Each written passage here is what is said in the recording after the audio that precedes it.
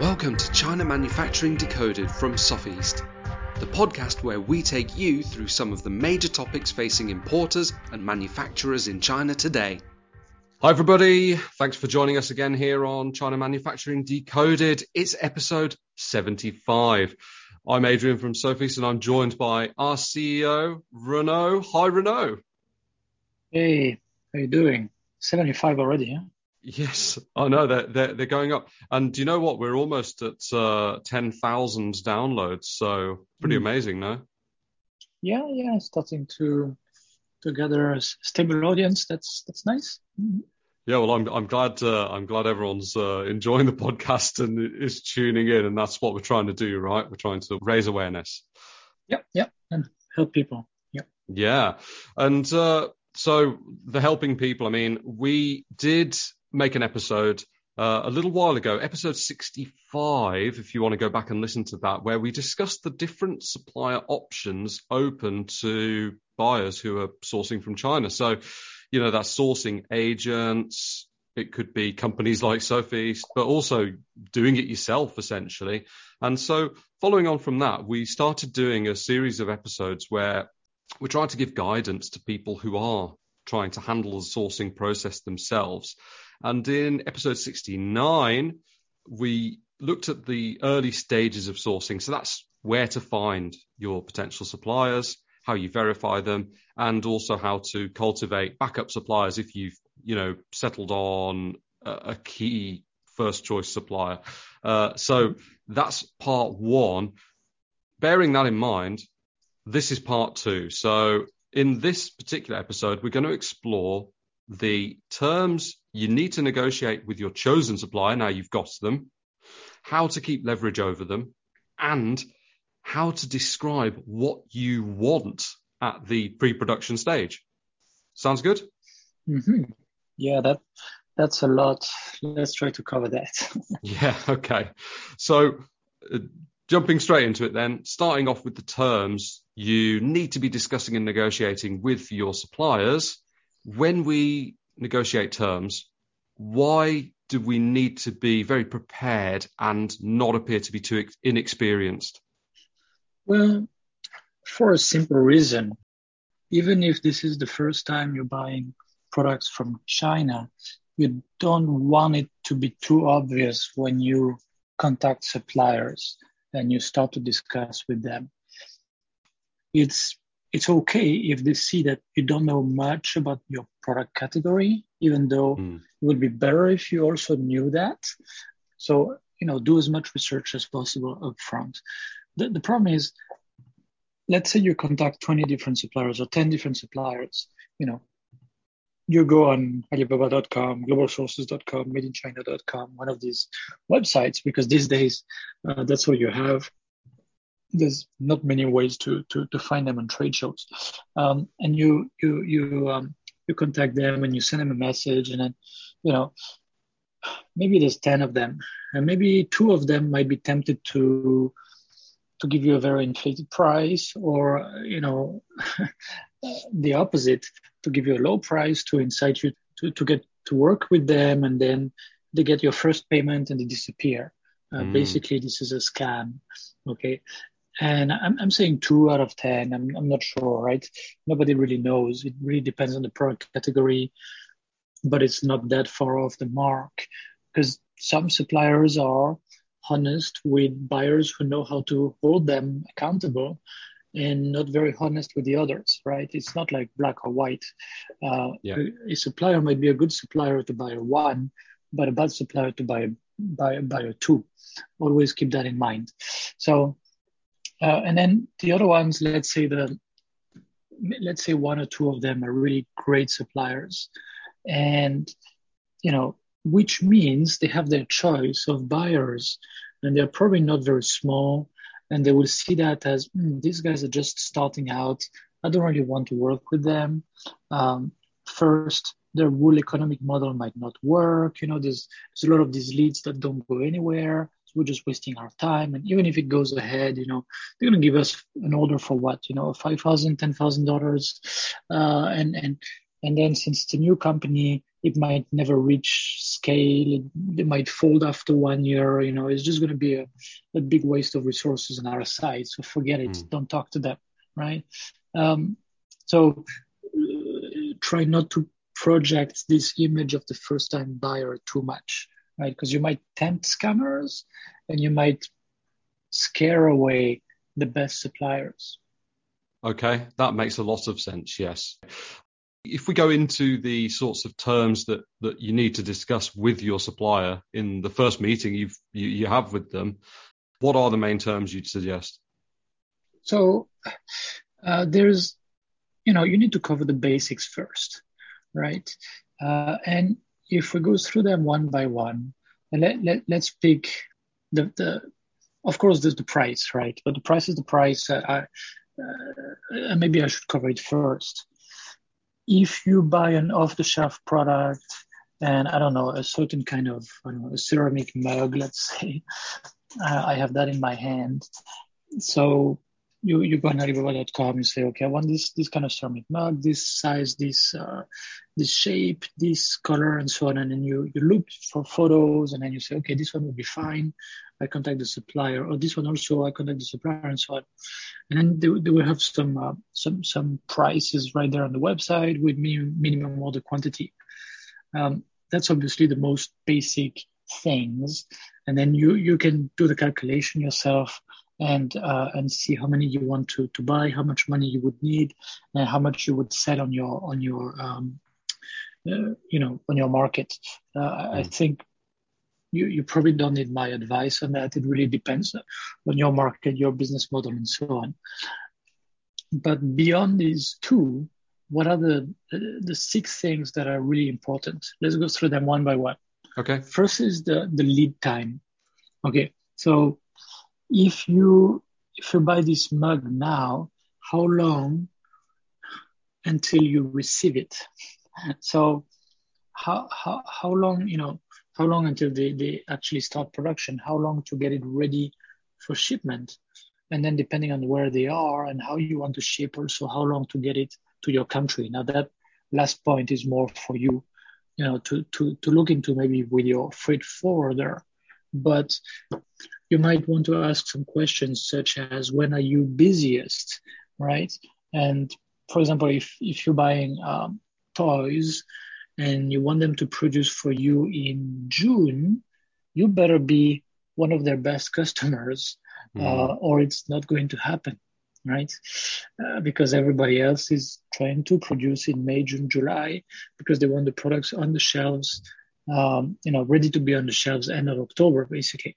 So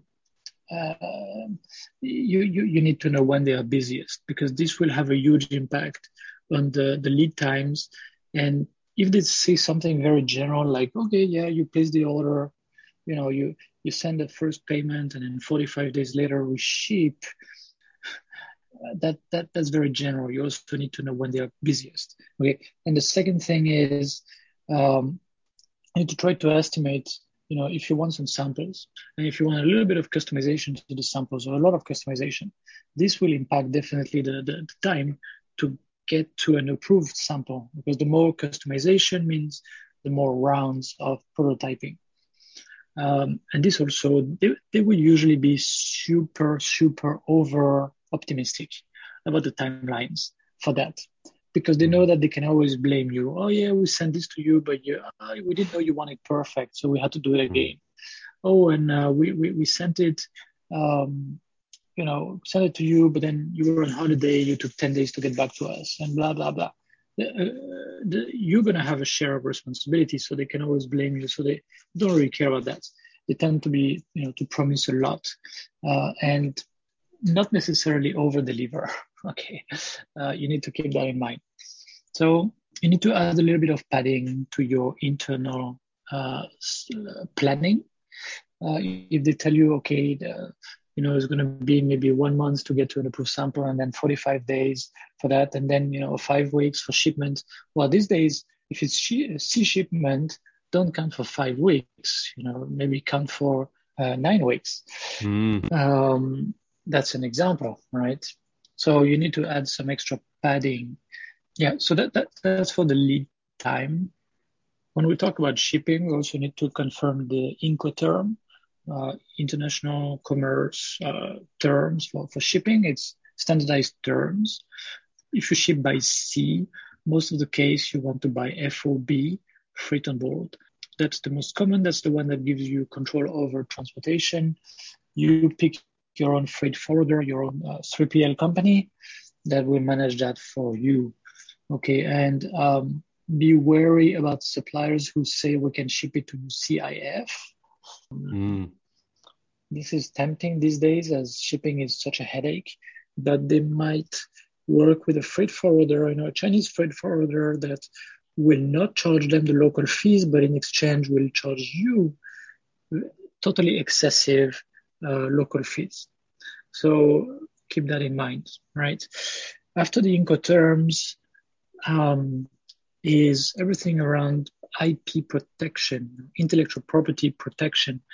If you design your own product, or even if you take one of their existing products, but you make a pretty substantial change. Maybe you work with them to add a very specific functionality.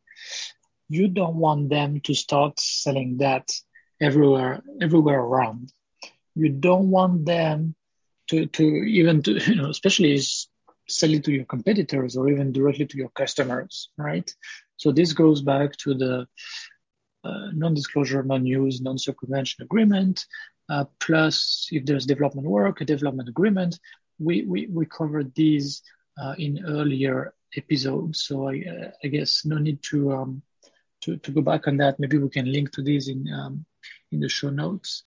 I would just add though, you did just write a really great guide to IP protection for importers who are manufacturing in China.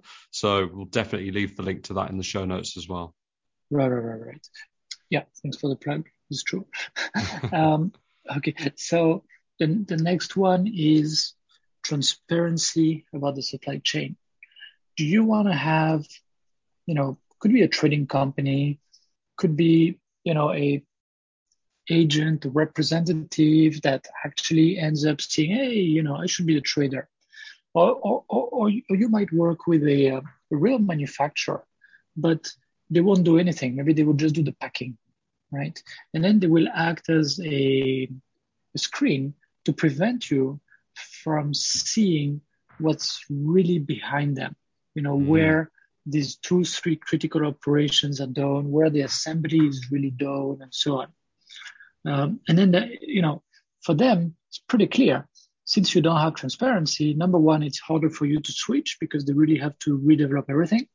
They can't go directly to the manufacturer that's doing the hard thing, that the operations are hard to replicate.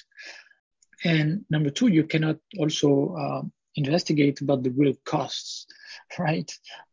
They just see your price and they don't see the prices of what's behind. So they don't know about the margin, right? So that's why it's very tempting in China for the supplier to act as a trading company.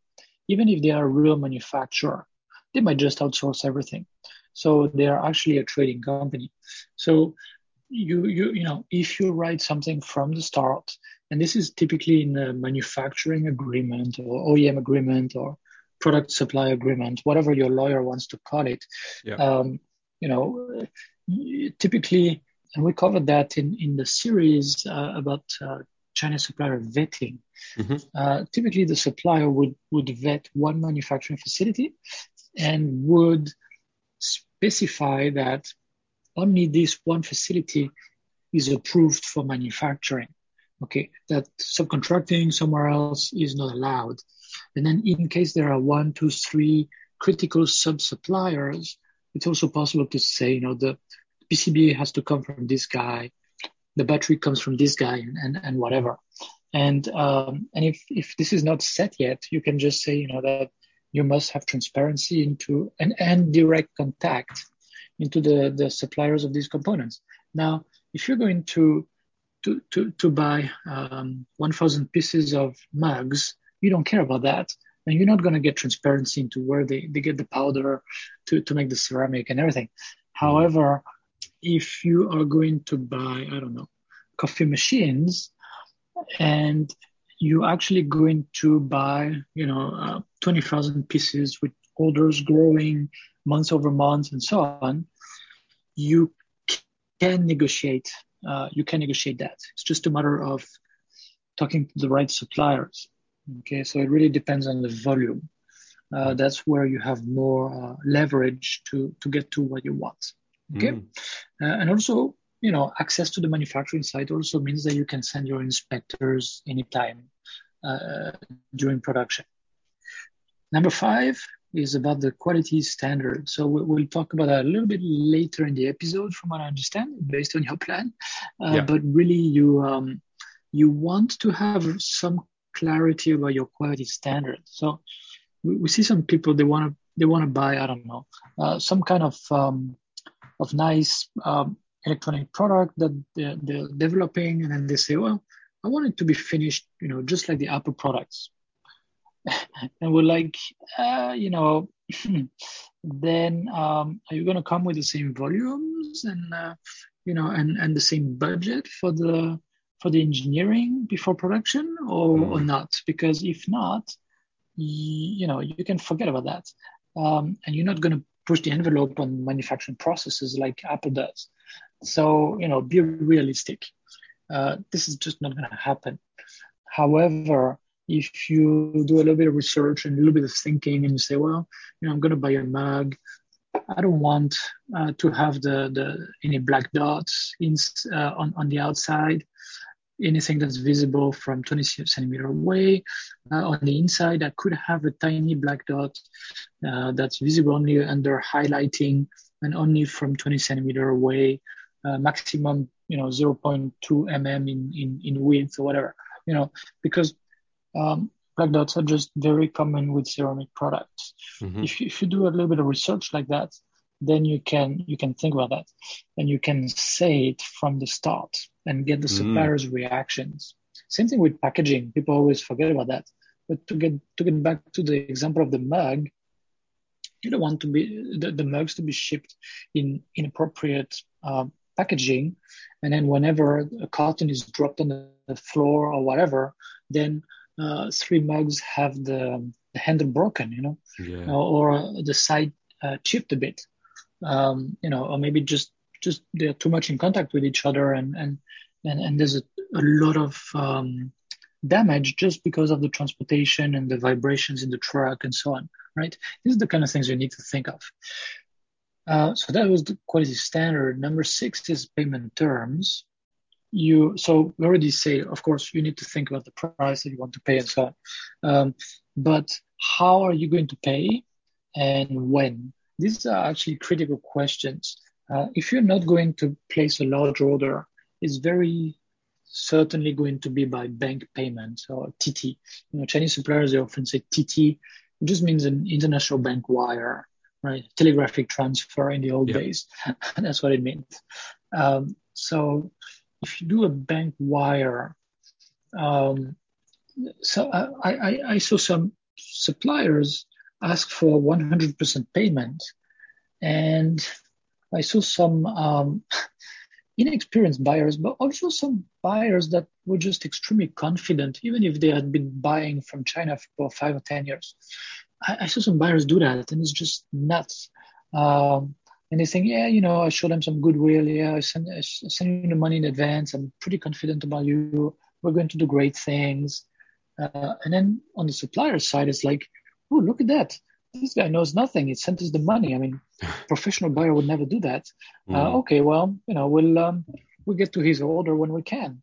But we have these other customers that have a contract with penalties for late shipment, et cetera, and who are really holding us tight. So these guys are going to go first in priority. So the poor guy who sent 100% payment, maybe he has to wait for 5 or 6 months to get his products made and shipped. So be very careful with that. Typically, Chinese suppliers want a first payment of 30%. Sometimes you can negotiate down to 20%, especially if it's not a custom product that they can sell after. Then you could even negotiate maybe 15%, 10%. Because anyway, you're going to make it, but if you don't buy it, they can sell it somewhere else. So the risk is pretty low. And then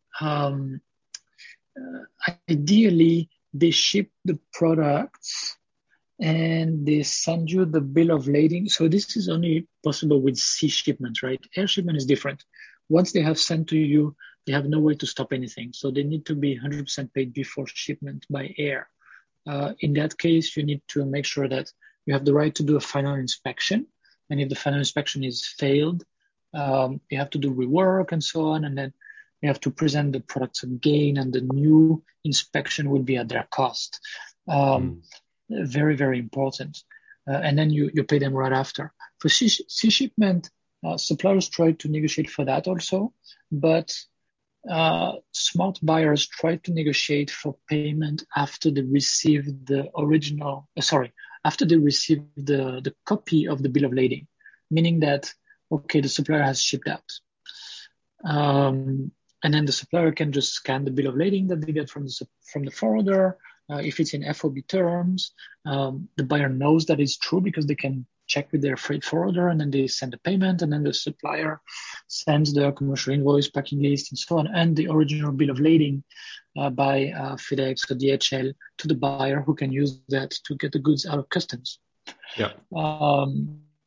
This is increasingly hard because of the current crazy shipping situation, with a lot of suppliers that have goods that can't be shipped, that will be shipped maybe in 1 month, 2 months, and it's just killing them, it's killing their cash flow. So right now, as I'm saying this, it's harder than ever to negotiate for that. But, if the supplier agrees maybe that the first time you will pay right after final inspection that's passed before shipment, and then the second time, or starting in after March of 2022 or whatever, they can, they will get paid after shipment. Maybe they can accept that. If you tell them right now is okay, I understand the situation, but you commit right now to switching to the new payment terms from that date. If they confirm it in writing, it will be much easier for you to hold them accountable for that. I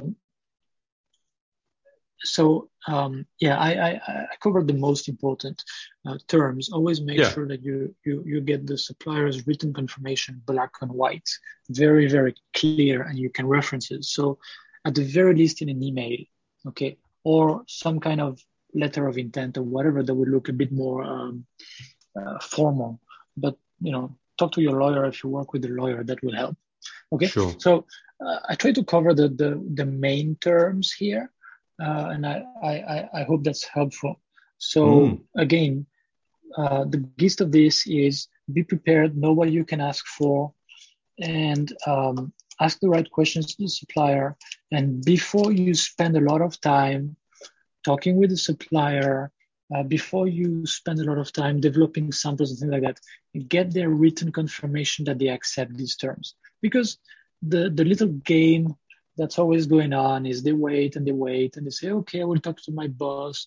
Oh, this is a bit complicated. We need to talk to a lawyer. Let us see, And then at the same time, they work on pre-production samples that you approve and so on and so forth. And then, you don't want to wait, and then you go into production, but then, they never get back to you and confirm. So be careful about that. Yeah, and the leverage part is, you've kind of addressed this, because we're talking about the terms you need to negotiate and how to keep leverage over suppliers. So you've kind of already mentioned this in terms of how to organize how you're going to pay them and what's agreed in terms of payment terms. And you've also mentioned, enforceable contracts and getting everything in writing. So I suppose these are some of the key tools that one will use to keep leverage over suppliers and make sure that you retain enough control to be secure, right? Yes. To keep leverage over suppliers, basically you have legal tools and non-legal tools. Okay. Legal tools, if you can have a legally enforceable contract, enforceable in China, ready to be worked on by a Chinese court. So this usually means the controlling language is Chinese. Calling for litigation in China, because it's much better to call for litigation than arbitration, usually, if you want them to stop doing something urgently. So if you get all of these ducks in a row nicely, that can help, right? And we're not lawyers, so work with your lawyer on that. And the beauty of it is that you can frighten a Chinese supplier relatively easily if they start to behave in a way that doesn't comply with their contract that they sign and chopped.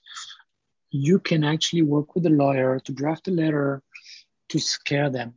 Okay. And some people, even to save money, they will actually draft the letter themselves, have it translated, and then talk to a local lawyer somewhere in China, and if possible, not too far away from the supplier, and get them to send the letter on their letterhead. And that's usually enough to really scare a supplier because they're not used to that. In China, it's not something that they are used to. They don't get demand letters from lawyers very often, just because they usually don't work with lawyers. Okay, that's one thing. And just to complement that, if you asked me 10, 15 years ago, I would say, yeah, a lot of them, they will not read the contract, they will not know about the contract, they might be scared by the contract. This is less and less true. Of course, if they're intending to scam you, they will just disappear the minute you send them a contract. If they are a relatively reasonable supplier, they will not. They have gotten more and more used to that, just because buyers found that it's helpful to reduce their risks, and then they're doing it more and more often. So suppliers get used to it. Okay. And this kind of is related to not having that appearance of being inexperienced. If you organize an enforceable contract with proper penalties and lay out exactly what you expect very, very clearly, potential manufacturer, they're going to think, whoa, these guys are serious. Yes, exactly. Yeah. If they see that you're prepared and you're working with a lawyer and things like that, they will think, okay, this guy has money to put in that. Because first, he has money to pay the lawyer, right? Especially if it's a US lawyer. That puts you in the category of the probably serious buyer, right? Probably not the guy who's going to give a few small orders and disappear. Okay, it puts you in the category of people who plan ahead and try to have a real business and think of the risks and so on, because these are the kinds of people who are more likely to become sizable customers. Now let's look at the payment tools for that. Okay, so I already mentioned bank wire, TT, as the Chinese often say. So there's a rule, is a very simple rule to understand. As long as you owe money to the supplier, you have some level of control over them. Okay. As soon as you have paid in full, you cannot expect anything anymore from them. Now, a lot of people say, well, they're so dumb. How come it's not their interest? They have to help me build a real good business, and then they will benefit from it, and so on and so forth. And that is true, but only to an extent. And it very, very much depends on the supplier. If you're working with the right suppliers, that is true. If you're working with the average Chinese supplier, that is probably not very true. Why am I saying this? Because there's a number of buyers that keep switching from one supplier to the other just to save a few pennies. And it's not a majority of buyers, but there's a number of buyers like that, right? For promotional items, for very low value goods, and of course it's more prevalent in footwear or garment than it is in advanced B2B electronics, right? However, it does make an impact on Chinese suppliers, and they hate that, and sometimes they get, screwed by the buyer pretty bad. Maybe they spent a lot of engineering resources working on something, and then the buyer just, gets all the information and okay, thank you, bye bye. I had it reverse engineered by another guy who's cheaper than you. Oh, okay. And Chinese business people hate losing like that. In their mind, in their culture, it puts them in the category of stupid. If they talk about it with their friends would kind of mock them. They're, you're stupid. How come you give them that information? You abdicated your control over them. If you do that, you need to control them. You need to hook them in some way, right? And that's the behavior of a lot of Chinese suppliers. Again, not all of them, but that's unfortunately what they end up doing. Okay. Now, having said all that, again, back to the rule. As long as you owe money to them, especially a substantial amount of money, you can ask them to do certain things. If you, for example, there's an inspection and the inspector finds some quality issues and you haven't paid the 70%, well, you can tell them, hey guys, this is not good. I can't pay for these products because I cannot sell them, right? On the other hand, and sometimes they will play games still, because they will say, well, we can sell these products to somebody else if this guy is not reasonable. We don't care about him, right? So they will not do anything. They will say, no, we don't pay for the reinspection fee. We don't agree, and so on. This is especially true if, as the buyer, you don't have, number one, a good quality standard, and we'll get back to that. And number two, some kind of contract to push them to fulfill their obligations, right? If you don't have these two things, this kind of game is much more likely to come up. So try to only wire the remaining, it has to be a substantial amount. Maybe you keep 15%, 20%. It depends on the order, the amount of the total order, of course, but something substantial in your hands that you owe them until you're sure that everything is okay, right? So that's why I see a lot of people who agree on sending 70% before shipment, even though they buy FOB and it's going to be shipped by sea. And, they could maybe negotiate for the remaining 10% after shipment against the bill of lading. That would give them the assurance that the supplier maybe hurries up to ship the goods to get this last 10%. This is just an example, right? So try to think of ways to keep more leverage in your hands until you have confirmed that everything is okay. Because once the goods are shipped out, forget it, it's too late. Yeah. If you've paid in full, you don't have another order right now in production or anything, meaning that really you don't owe anything to the supplier. And then you get back to them and say, 30% of the goods are not acceptable. I cannot do anything. Send me you have to do a new production run for free, blah, blah, blah, blah. The answer from the supplier. Really sorry, but really, what? First, are they going to believe you? And it's not easy for them to take a flight and come and see the goods by themselves. And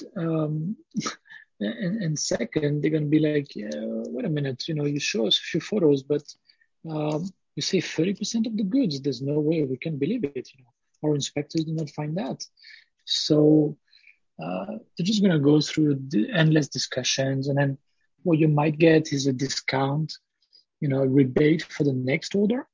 But then, do you want to do a next order with that same supplier who messed up so bad? Yeah. And also, if you really get a sizable discount on the next shipment, the next production run, well, they're not going to make money on it. Do you think they're going to do a good job? And what happens when you see that second batch or the next batch is pretty bad? You've already sent the deposit for it. It's just not something you want to get into. You want to avoid this kind of situation up front. And with the shipping the way it is now, you don't want to have to accept, a small amount of okay goods where you've got a lot of defective ones that you can't sell, and then goodness knows how long it's going to take to get any replacements. That's assuming if they're actually going to be okay finally. Right. Yeah, the current shipping situation makes everything worse, definitely, because it takes longer for you to get the goods and the reproduced goods, and it's more expensive and so on. Things are more often in a hurry. It's just much more expensive for you as the buyer. Okay. There's something else I should mention. If tooling is necessary, maybe you make a custom product, and some tooling has to be made for example, for the plastic casing or for a extruded aluminum part or whatever. If you have a good contract and you accept to pay for 100% of that mold so that you own the mold, then the contract will provide for the option for you to pull it at any time, right? With calling for litigation in the Chinese Court of Justice and calling for what they call injunctive relief in case the supplier does not comply within a certain number of days as specified in the contract. Because if there's tooling, it's just extremely sensitive. Everything is harder. When you tell the supplier, hey, I'm pulling the tooling out, we're going to send a truck, you help us load the mold into the truck and bye-bye. It's really showing them the finger. It's really telling them, this is over. Like the relationship is totally over. And then if you don't have something to hold them honest, that's where the really, really ugly kind of behavior happens. I mean, people are really surprised, oh yeah, we ask them for the tooling and they say no. Dude, okay, well, you didn't see that coming. No, I would never imagine that the tooling that we paid and that we own, that they would just keep it hostage to force us to do production there.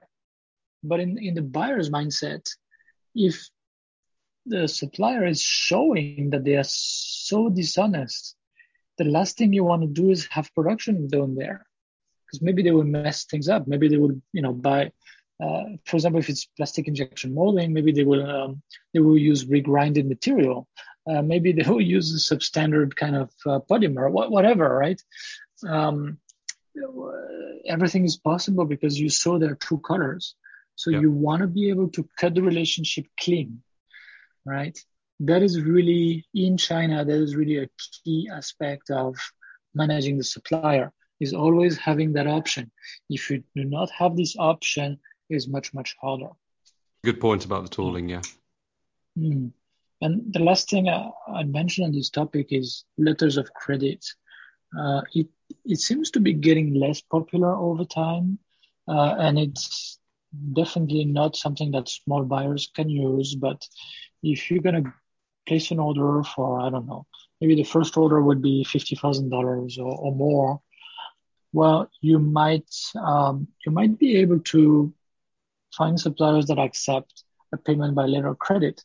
And maybe the payment by letter of credit is only for the first one or two batches that you purchase, because anyway it's expensive for you, so you don't necessarily want to do that every time. The enormous advantage of this is that you don't have to send a deposit. I should not say deposit because Chinese suppliers always say deposit, but I've seldom seen them send it back, even when they should. So it's the first payment. It's an advance payment, first payment, whatever. And with that first payment, you're sort of hooked. Oh, well, I already sent that money. So if we don't find a way to keep working together, I lose it, And with a letter of credit, the whole dynamic is much more favorable to the buyer, right? So I don't think I should go deeper into this because it's really not that common these days. But it is definitely possible. And there are definitely suppliers that are savvy enough to say, okay, we'll do with a letter of credit. Okay, but it's very favorable to the buyer. So favorable that most of the suppliers will say no. Mm-hmm. Also, it's not very good for their cash flow, for their cash position. So, they might say no, but not for bad reasons, right? Yeah, okay, that's clear. I mean, you've written about this before. I will be including plenty of links in the show notes that are related to all the topics we're talking about. So absolutely, if you're listening, you can go and read some stuff about that. So moving on. So we found our supplier. We've negotiated the terms that we need to with them. We've taken action to keep leverage over them to make sure that there's a decent amount of control in our hands as the buyer. Mm-hmm. Finally, we're going ahead with them. But before we go ahead, we need to describe precisely what we want and need from them in the pre-production phase. Okay, so what are the ways you'd recommend to do that, to describe, your product and what you're expecting to receive from the suppliers? Well, so altogether, that's your quality standard, right? Your requirements, what you actually want to receive and what you don't want. So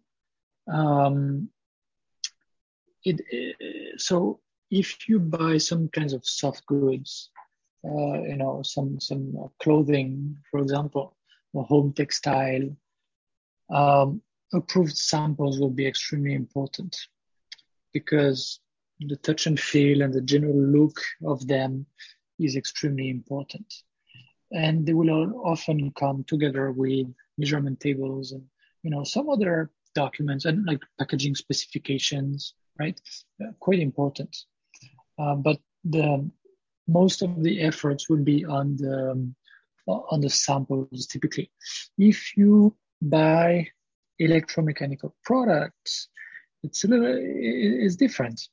The samples are important, but it's quite important to think of, what are the functionality of the product, what about the safety aspects, what tests should be passed, the aesthetics, try to define certain things. For example, if to get back to the example of product with a custom enclosure, custom casing in plastic that's injection molded at high temperature. Well, they might make a nice prototype with, for example, 3D printing. Okay, plus a little bit of nice finishing to make it look nice, maybe some extra paint or something, and then you approve it as the golden sample, and then they do the tooling is made, and they have some parts out of tooling, and they make final prototypes with that, and then suddenly you have a parting line that's like right in the middle of it, right at the core of the interface with the user, and you're not very happy. Well, you could say the manufacturer, and the people who designed the tooling should have thought about that. But frankly, it's also on the plate of the customer. The customer should think, okay, how is this going to be injection molded? Now what are the typical risks with this this process? Where's the injection gate or gates? Where are they going to be? Where's the parting line going to be, and so on, right? So it's important to think of all this and document it to avoid having bad surprises, right? Now, so as I mentioned, safety tests, function tests, put all this in writing with a description of the test and a required result.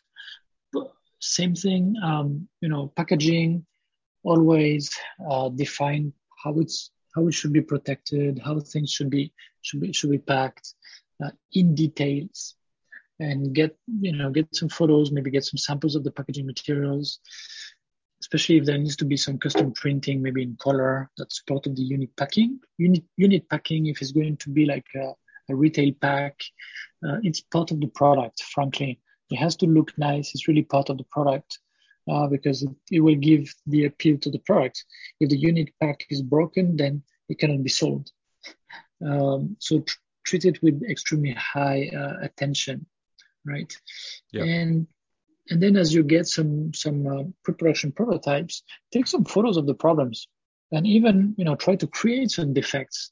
Drop it on the floor, create a dent, scratch it, take photos of them, and then say, okay, this would be acceptable. This would be too big. It's not acceptable, right? Very simple, with a tick mark in green or an X mark in red.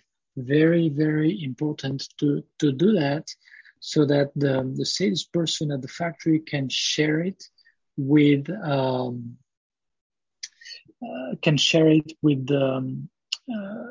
the production people and with the engineering people and the quality people without translating it. Super important. Okay. Mm-hmm. Then, so these are your potential defects. And then if possible, please, put all of that in one or two master sheets. It could be one for the product, one for the packing, or maybe everything for one in one master document. The big mistake people make is that they send some information in WeChat, they approve a sample, they don't really take clear photos of it. They write something in an email, and then 3 months later in another email, but they don't keep one consolidated list of these requirements. And then when the time comes for production, and the people who are going to do your inspections say, okay, so tell us what we should check. Then they're like, yeah, there's no real document. Okay, so the most important is this and this, and they're going to forget things, and it's going to be vague and unspecific. That is extremely common with small companies. That's a trap, because the question is, do you think the manufacturer actually put all of this in one master spec sheet nicely for you to approve, right? Mm-hmm. Usually not. The typical Chinese manufacturer does not do that. And then when there are quality issues, who is to blame? Well, frankly, all parties are to blame. All parties are to blame. That's a question that comes up from time to time. The buyer is to blame because they did not give clear requirements to the supplier. If they don't specify what they expect, then, when the manufacturer did something wrong, who is to blame? and of course, the manufacturer also is to blame, because they did not reconfirm everything as clearly as possible with the buyer. Especially if the manufacturer pretends to be ISO 9001 certified, because then they're basically promising that they have a quality system that conforms to that standard, and that standard makes it very clear. The company should collect, the requirements from the customer, in a way that's really appropriate. So if they did not do that, if they did not give their purchasing staff, engineering staff, production staff, quality staff, if they did not give them very clear requirements corresponding to the customer's requirement, well, they are at fault, definitely. But again, the buyer is also at fault. I hope that makes sense.